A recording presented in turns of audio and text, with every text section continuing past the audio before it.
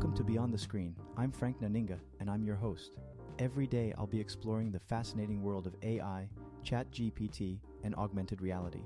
Join me as we delve into the newest advancements in the industry and consider the implications of these technologies and their impact on our lives. Let's get started. Financial influencers are promoting the use of OpenAI's ChatGPT chatbot as a tool to make money with little effort.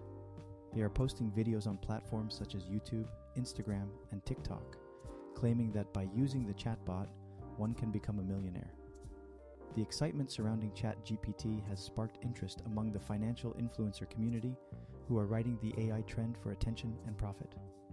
The schemes proposed by these influencers, such as using ChatGPT to write blog posts and ad copy, generate YouTube content, or answer questions on Q&A sites, are often dubious and raise questions about accuracy and ethics.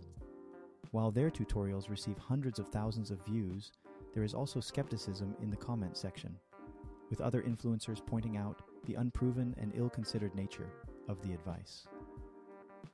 Google is set to host an event on February 8th, focused on showcasing its latest advancements in search and AI technology.